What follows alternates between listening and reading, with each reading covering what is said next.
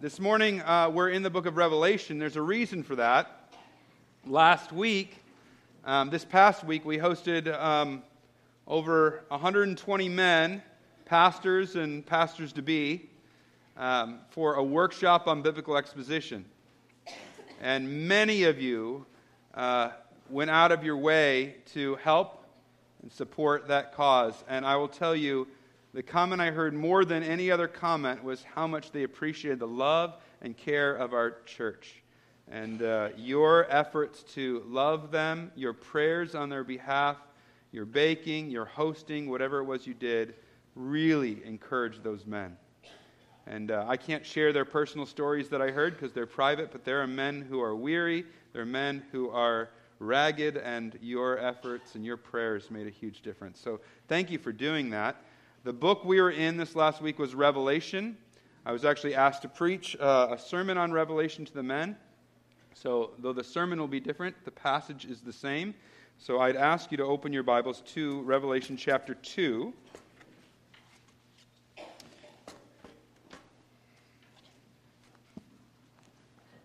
It's on page 1029 if you're using the Bible in the pew rack.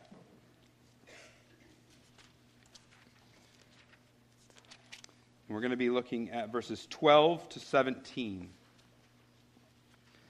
Would you stand for the reading of God's Word? Revelation chapter 2, verses 12 to 17. And to the angel of the church in Pergamum write, the words of him who has the sharp two-edged sword. I know where you dwell, where Satan's throne is. Yet you hold fast my name, and you did not deny my faith, even in the days of Antipas, my faithful witness, who was killed among you, where Satan dwells. But I have a few things against you. You have some there who hold the teaching of Balaam, who taught Balak to put a stumbling block before the sons of Israel so that they might eat food sacrificed to idols and practice sexual immorality. So also you have some who hold the teaching of the Nicolaitans. Therefore repent. If not, I will come to you soon and war against them with the sword of my mouth. He who has an ear, let him hear what the Spirit says to the churches. To the one who conquers, I will give some of the hidden manna, and I will give him a white stone with a new name written on the stone that no one knows except the one who receives it. You can be seated as we pray.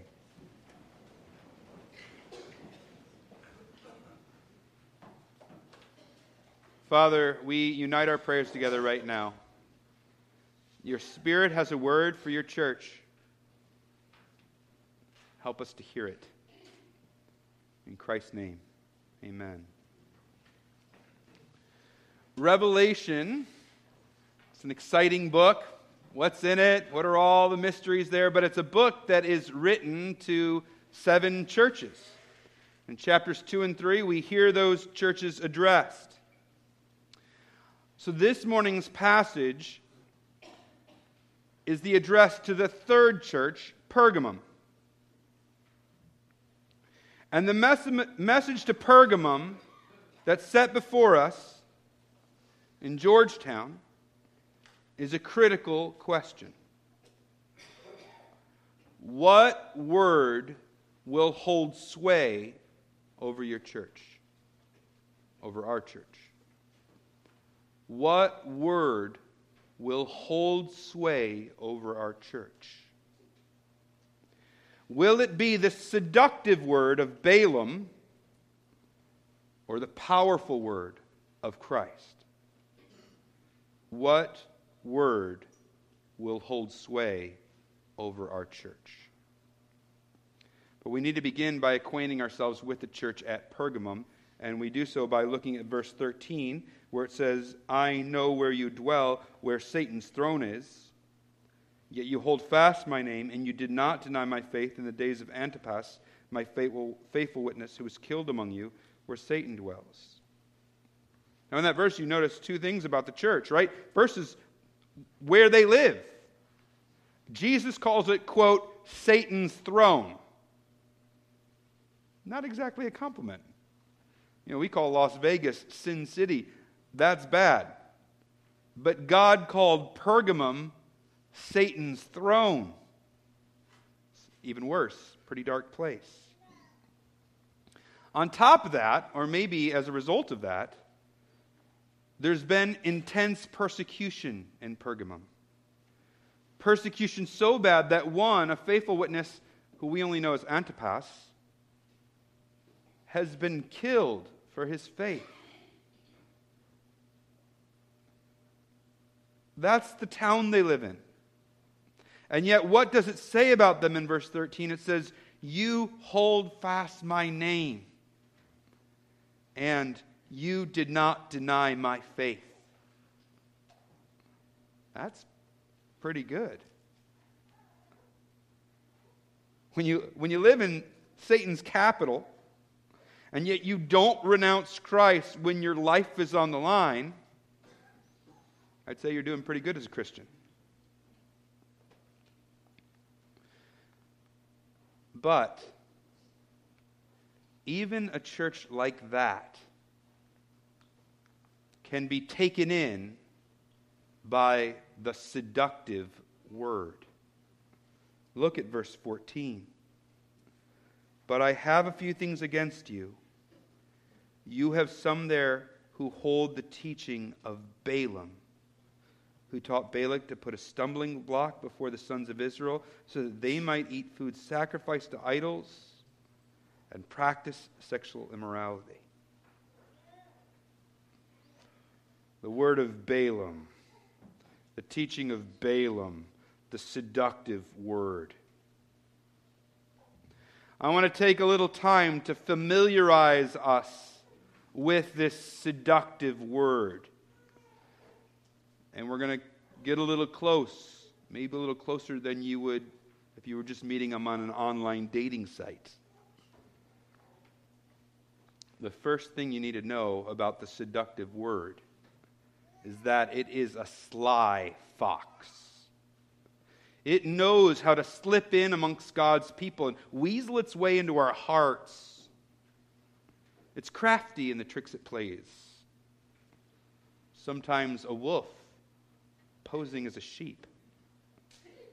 Sometimes a hustler posing as a prophet. Sometimes a charlatan posing as a pastor. One way it's crafty is in the method it employs. See, its method is less of a head-on collision and more of a sideswipe. What I mean is that typically it doesn't just directly oppose the truth. Rather, it'll actually use the truth as a disguise and then come alongside the believer, nestle up alongside him, and whisper sweet nothings in your ear, promise you exactly what your flesh already wants, allow you to cater to the gods of this age, all the while allowing you to think you're still a believer. You see, the seductive word doesn't aim to have us leave the faith. It aims to destroy us from within without ever removing us from Christendom. It wants us to be the weeds amongst the wheat, or the goats amongst the sheep, as Jesus talks about in his last days story. It wants us thinking we're on the path to heaven right up until our dreaded Judgment Day surprise.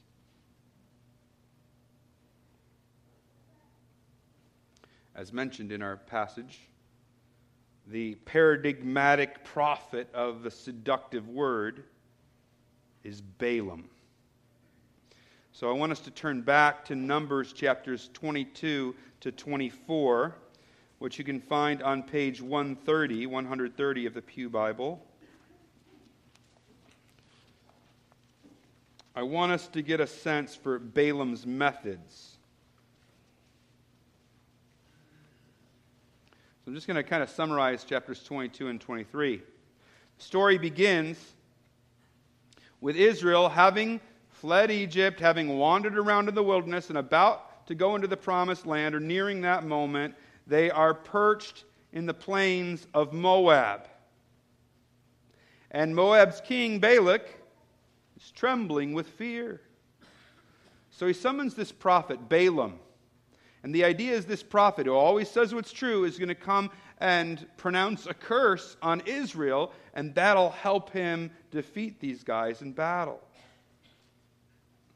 Now, Balaam, we get the sense as we read the whole story, actually wants to do this because he's promised all sorts of money and all sorts of power and prestige if he's able to do this. And he's fine with that. He'd like to have that. So he wants to utter the curse.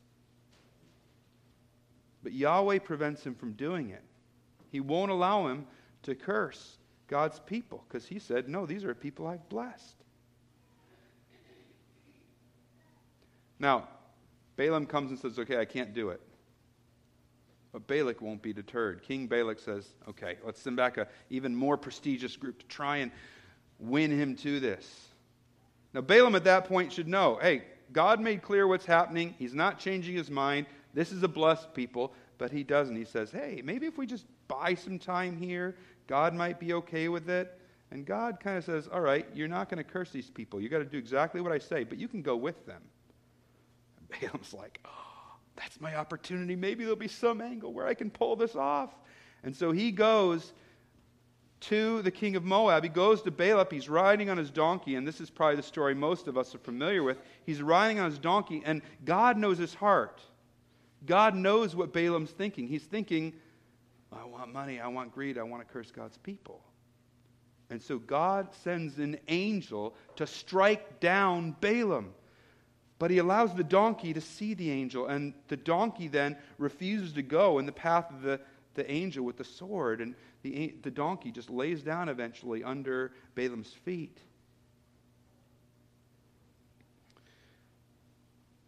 The donkey saves Balaam's life. But Balaam thinks the donkey's just being stubborn, so he beats the donkey. Now, of course, the donkey is a bit of a mirror to Balaam. Balaam is not willing to obey God, so God is sending an angel to strike him. His donkey isn't willing to obey him, so he's striking the donkey.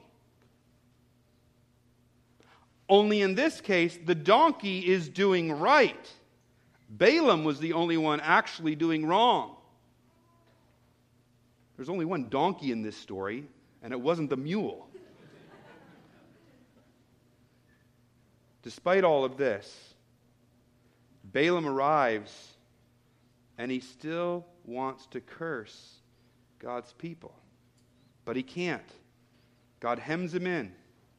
And so he faithfully, 4 times, pronounces blessing on Israel. Now, for the bad guys, this is a sad ending. Balaam, the prophet, doesn't get all the money that he wants. And Balak, the king, doesn't get all the cursing he wants. And you think by the time you're at the end of chapter 24, here ends the Balaam section of Numbers. And then you pick up in chapter 25, and it's kind of an unexpected resumption of the story. It's even weird. Look at verse 2. While Israel lived in Shittim, the people began to whore with the daughters of Moab. They invited the people to the sacrifices of their gods, and the people ate and bowed down to their gods. So Israel yoked himself to Baal of Peor. So the anger of Yahweh was kindled against Israel. You see what happens? The Israelites are smitten with these flirty young Moabite girls who start sleeping with the weary Israelites. And from there, the Moabite girls lead the Israelites to worship idols. And we find out in verse 9 of chapter 25 that in response, Yahweh brings a plague upon Israel that kills 2,400 of them. Now, you could read this like it's just coincidence. The Balaam chapter is over now, and now we're moving on to the Israel sinning chapter. But it's more than that. You got to look forward in Numbers. Look at Numbers chapter 31. It's in Numbers 31 that we learn the rest of the story, that we see why the Balaam story is butted up against the Moabite girls and chasing idols story. Look at verse 16. Numbers 31, verse 16. It says, "Behold these," and these is referring to the Midianite or the Moabite girls, "behold these on Balaam's advice caused the people of Israel to act treacherously against Yahweh in the incident of Peor." That's the one we just read about. "And so the plague came upon the congregation of Yahweh." You see what happened? Balaam wasn't done when he couldn't utter a curse. He wouldn't be deterred so easily. He wanted the money and the influence so badly, so he figured, if he can't get Yahweh to let him utter a curse on Israel, he can bring down Yahweh's judgment on Israel by getting Israel to worship idols. So he gives advice to Balak to have the Moabite girls intentionally seduce the Israelites and lure them into idol worship. And sure enough, his plan works. Israel is pulled into idolatry, and so Yahweh sends his judgment.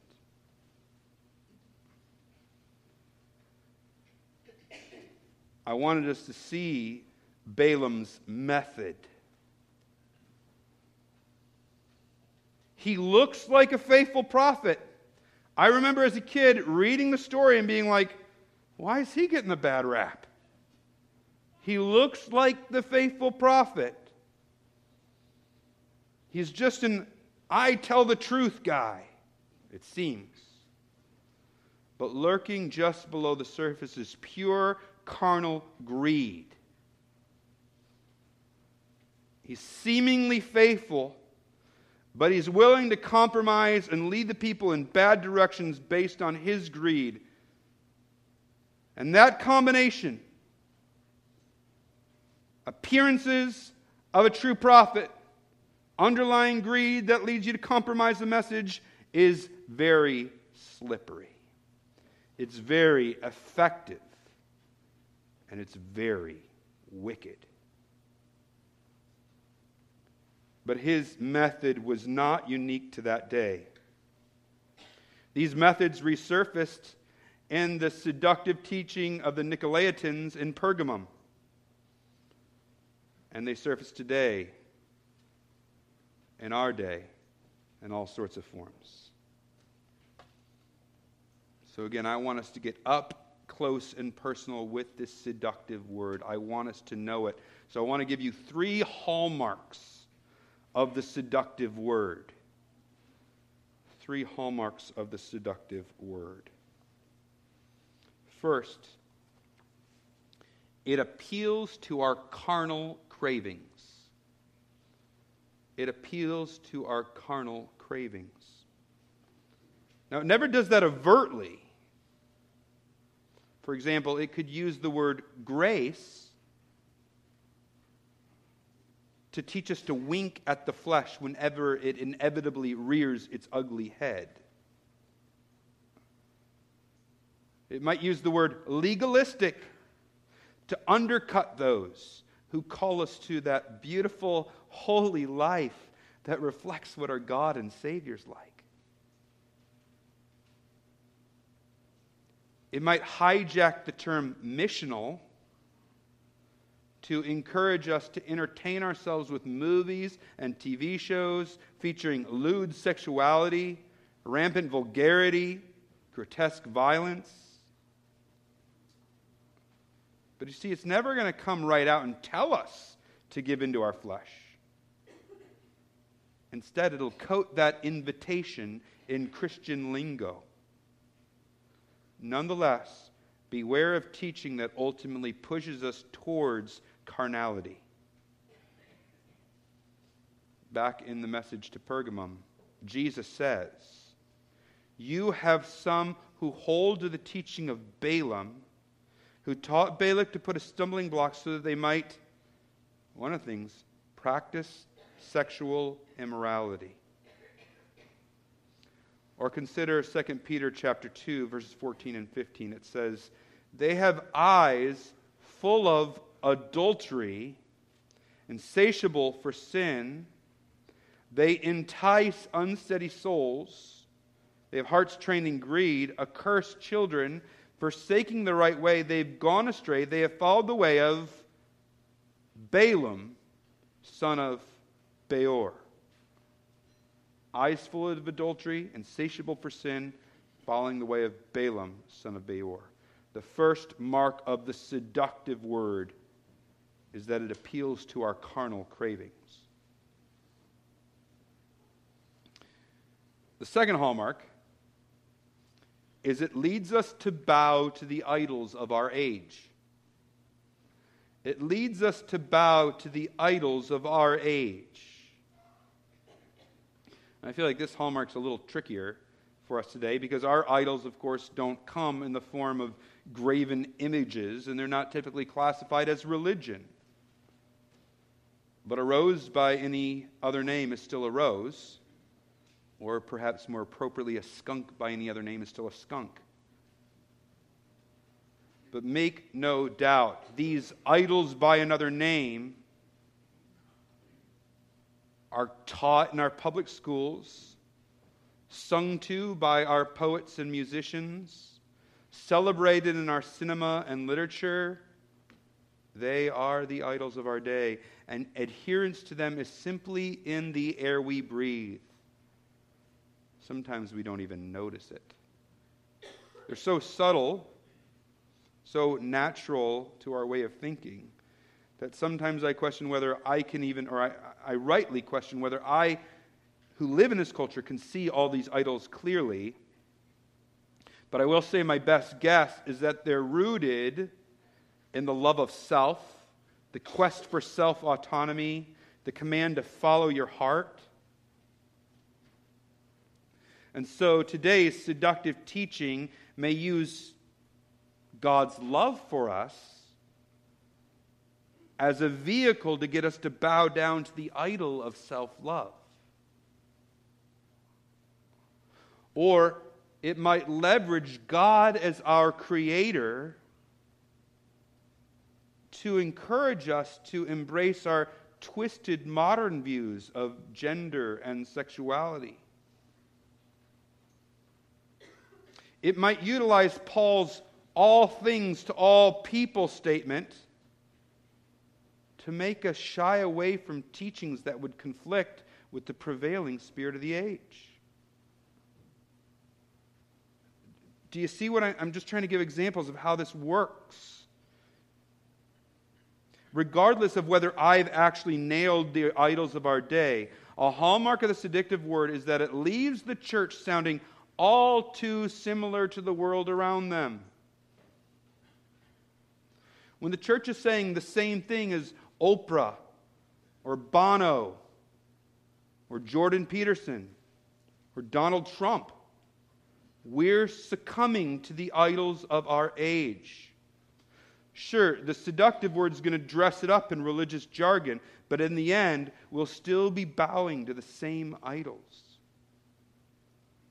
And Jesus says to Pergamum and to us, "You have some there who hold the teaching of Balaam, who taught Balak to put a stumbling block so that they might eat food sacrificed to idols." And Paul warns in Colossians 2, "See that no one takes you captive by philosophy and empty deceit, according to human tradition, according to the elemental spirits, the idols of the world, and not according to Christ. The second hallmark of the seductive word is that it leads us to bow to the idols of our age.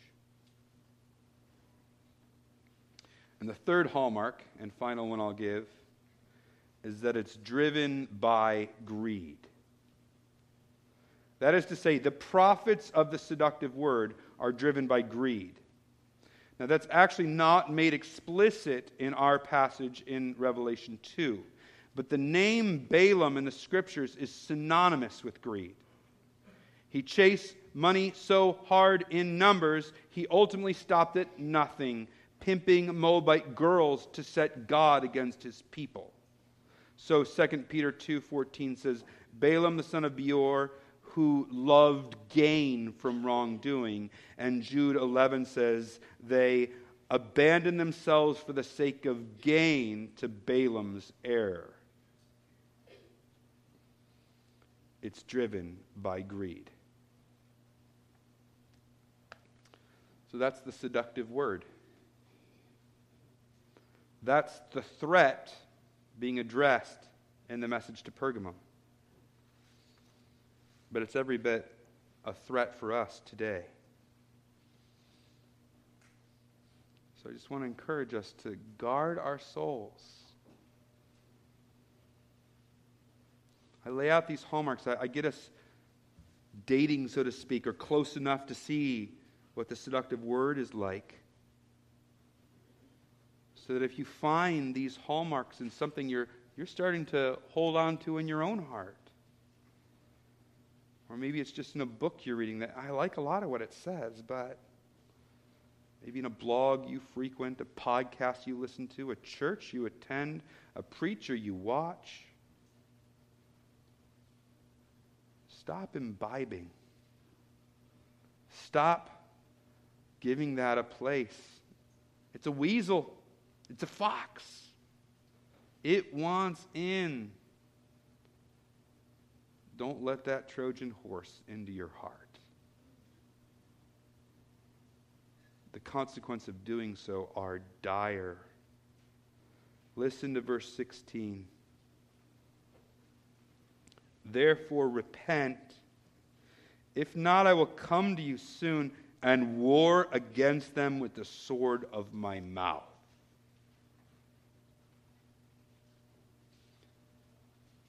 Let's just say these results can be eternally fatal.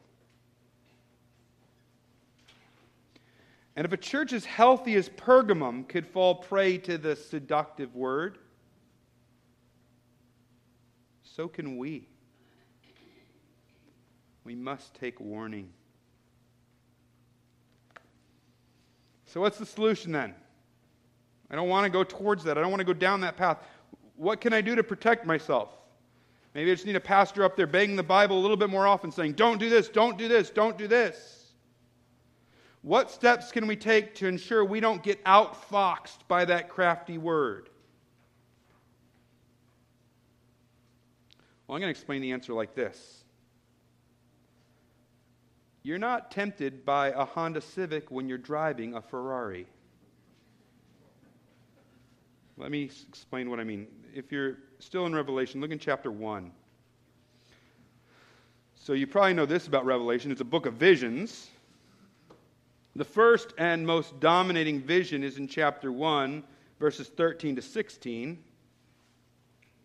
To use my illustration, it's a vision of a Ferrari.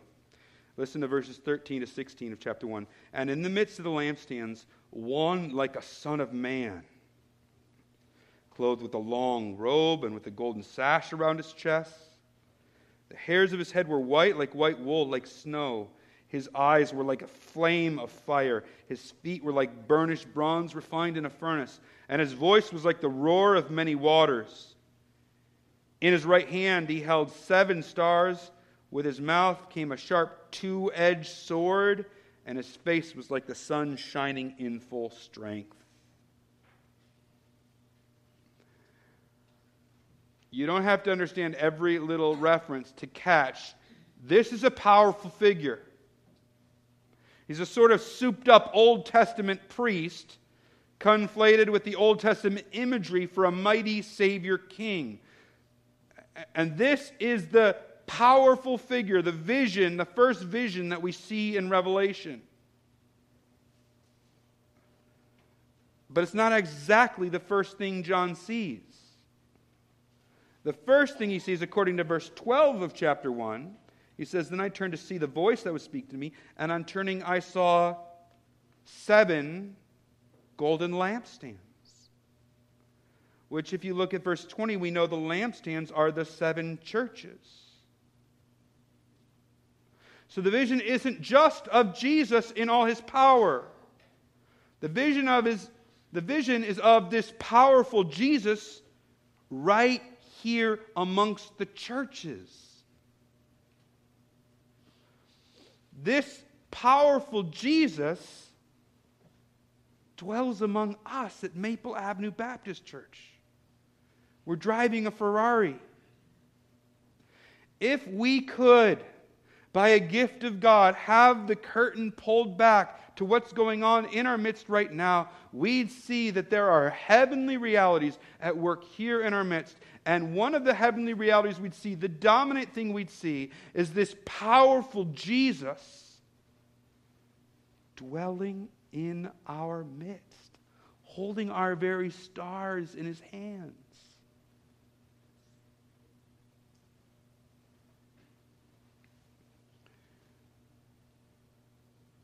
And for Pergamum, it wasn't just emphasized that this powerful, kingly, priestly Jesus was in their midst. It was actually something unique, something specific about this Jesus. Look at chapter 2, verse 12. "To the angel of the church in Pergamum write, the words of him who has the sharp two-edged sword." Or even in verse 16 we saw, "Wage war against them with the sword of my mouth." You see, Pergamum's asked to consider a certain aspect of this powerful Jesus. What's emphasized to them is his mouth. And his mouth is really strange. It doesn't look like any mouth I've seen. I've been to Montreal. I've seen the street performers there. I've seen them swallowing a sword. But the picture here is nothing like anything anyone's ever seen. Jesus' mouth has a sharp, double-edged sword coming out of it. Why a sword in a mouth? You could answer that by pointing out that it echoes the figure from Isaiah 49 who's coming judging God's enemies. There, that figure has a sword coming from his mouth as well. But that just begs the question why that figure had a sword in his mouth. So we haven't really answered it. Well, we know from Ephesians 6 that the Word of God is the sword of the Spirit. The Word of God, the sword of the Spirit. Hebrews 4 tells us the Word of God is living and active, sharper than any two-edged sword, piercing to the division of soul and spirit, of joints and marrow, and discerning the thoughts and intentions of the heart. So do you see that? It's not just in Revelation that mouth and sword are connected. It's not just in Revelation that words and sword are connected. The Bible makes this connection in Isaiah, in Ephesians, in Hebrews, and in Revelation. Sword, mouth, sword, word. It seems to be pointing to the fact that words are powerful. We all know human words can be powerful. Let's just say you've been away on a 4-day business trip, and you get back, and you sit down for a dinner that your wife's made, and you say, "Did you have to make this for dinner?" you'll see how powerful words can be.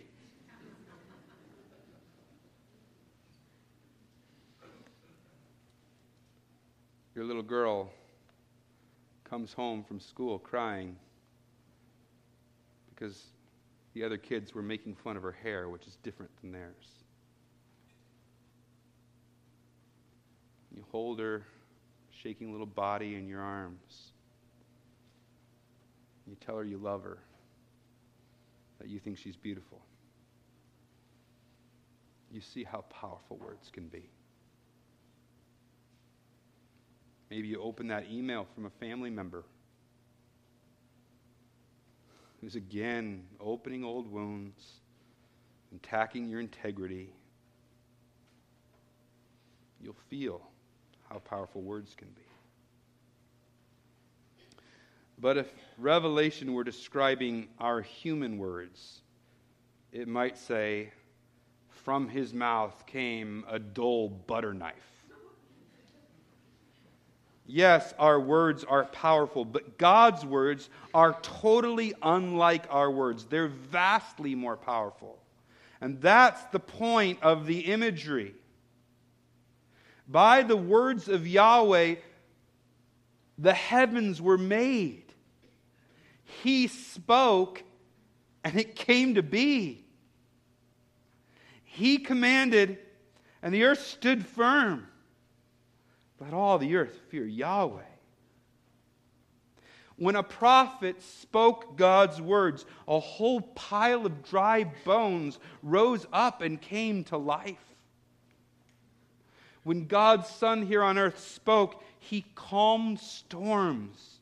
Demons obeyed, and the grave gave up its dead. Jesus told Peter that one word from his mouth could have summoned 12 legions of angels. 12 legions. I say that like you know what a legion is. I don't know what a legion is, so I had to look it up. 5,000 soldiers. Can you speak a word and suddenly a heavenly host of 60,000 armed angels show up? Me neither. Isaiah 55:11 says, "My word that goes out from my mouth shall not return to me empty, but it shall accomplish that which I purpose, and shall succeed in the thing for which I sent it." So when Revelation describes Jesus, it says, "From his mouth came a sharp, two-edged sword." His word is powerful.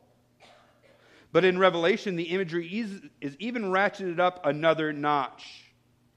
Because in Revelation, God's words are associated with God's victory. Those of you who are familiar with the book of Revelation know that God's ultimate victory comes about by opening a scroll. Words. It's like all you have to do to bring about God's victory is simply unseal his words. Once they're unsealed, here come the trumpets. Here come the bowls of wrath. In Revelation, God's words bring triumph over his enemies. They bring judgment on the wicked, and they bring eternal peace and blessing to those who are his. Can I ask you guys a question? Do you believe that God's words are as powerful as the Scriptures say? Do you actually believe they're that powerful? If you do, I'm going to let you in on a little secret. This book is made up entirely of God's Word. All Scripture is breathed out by God. In other words, you're holding a keg of dynamite. The seductive word might look nice until you see Jesus' mouth. Then it suddenly seems pretty pathetic. Because out of Jesus' mouth come powerful words, words that can take a dead soul and make it alive. Words that can take a hardened sinner and make him weep. Words that can take a proud, religious, self-righteous man like me and make me see how small I am and how big God is. God's words have the power of life and death. They have the power of heaven and hell. If the seductive word is the danger, God's powerful word is the solution. Compared to Jesus' mouth, Balaam looks pretty pathetic. He's like Pharaoh's magicians lamely trying to recreate God's miraculous signs. Compared to Jesus' mouth, the Nicolaitans of our day don't look so impressive. Did you notice in verse 17 what is ours if we stay aligned with mighty Jesus? He who has an ear, let him hear what the Spirit says to the churches. To the one who conquers, I will give some of the hidden manna. And I'll give him a white stone with a new name written on the stone that no one knows except the one who receives it. I'm not going to unpack this imagery at great length, but according to John 6, the hidden manna is Jesus himself. No one's completely sure what the white stone is. My best guess is it relates to those Ebenezer stones they'd raised in the New Testament as a sign of God's faithfulness to you. A name in those days reflected identity. So the idea of getting a new name is getting an altogether new identity. So if you take these images together, it's saying if you stay loyal to Jesus, if you remain under the sway of the powerful word, you get to enjoy a new identity in Jesus as you feast on his goodness for all of eternity. It's like driving a Ferrari. Only it's way better. I haven't driven a Ferrari, but I assume. If we can just see Jesus in our midst, just see Jesus' mouth, just a glimpse. If the curtain could be pulled back, then the tinsel words of Balaam would no longer lure us in. That's the whole of the sermon. Which word holds sway over you? Which word holds sway over our church? The seductive word of Balaam or the powerful word of Christ? So God gave us the book of Revelation to help us pull the curtain back to see Jesus rightly dwelling with us. But Revelation is not the only thing God gave us to help us see Jesus clearly. He also gave us the Lord's Supper, a meal at which we can be reminded of what Christ has done for us. A meal at which we can be reminded that Christ dwells with us. So as we now turn our attention to this meal, let's utilize it as God intended, to let it call our attention to the Jesus we serve. Mighty, kingly, conquering Jesus, conquered sin on the cross, who conquered death, our priest, our intercessor, the one with the two-edged sword coming out of his mouth. Turn your eyes upon Jesus. Let's pray.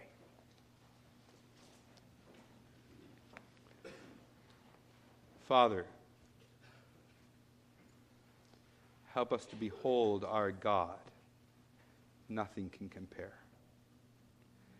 And specifically this morning, help us to behold the mouth of Jesus. Powerful words that will bring judgment on the wicked and protection for those who hide themselves in Christ. And so, Lord, where the seductive word is trying to get a hold of people in this room, we together pray and ask that you would not allow that sly fox to deceive them any longer. And guard all of our hearts, that we might not fall. Help us to repent and see Jesus. In Christ's name, amen.